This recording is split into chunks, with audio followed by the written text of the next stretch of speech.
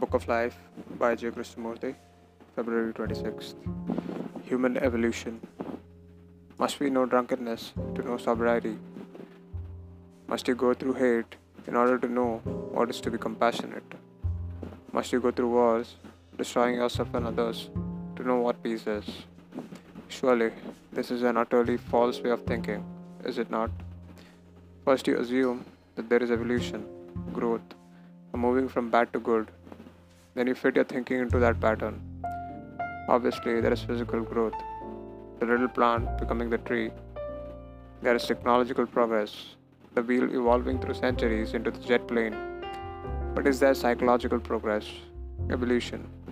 That is what we are discussing.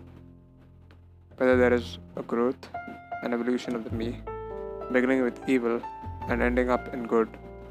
Through a process of evolution, through time, can the me, which is the center of evil, ever become noble, good? Obviously not.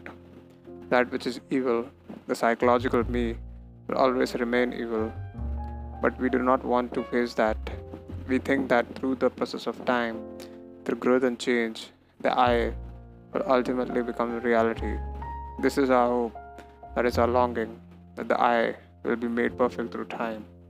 What is this I, this me? It is a name, a form, a bundle of memories, hopes, frustrations, longings, pains, sorrows, passing joys.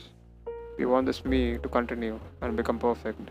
And so we say that beyond the me, there is a super me, a higher self, a spiritual entity which is timeless.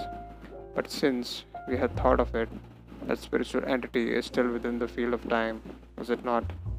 If we can think about it, it is obviously within the field of our reasoning.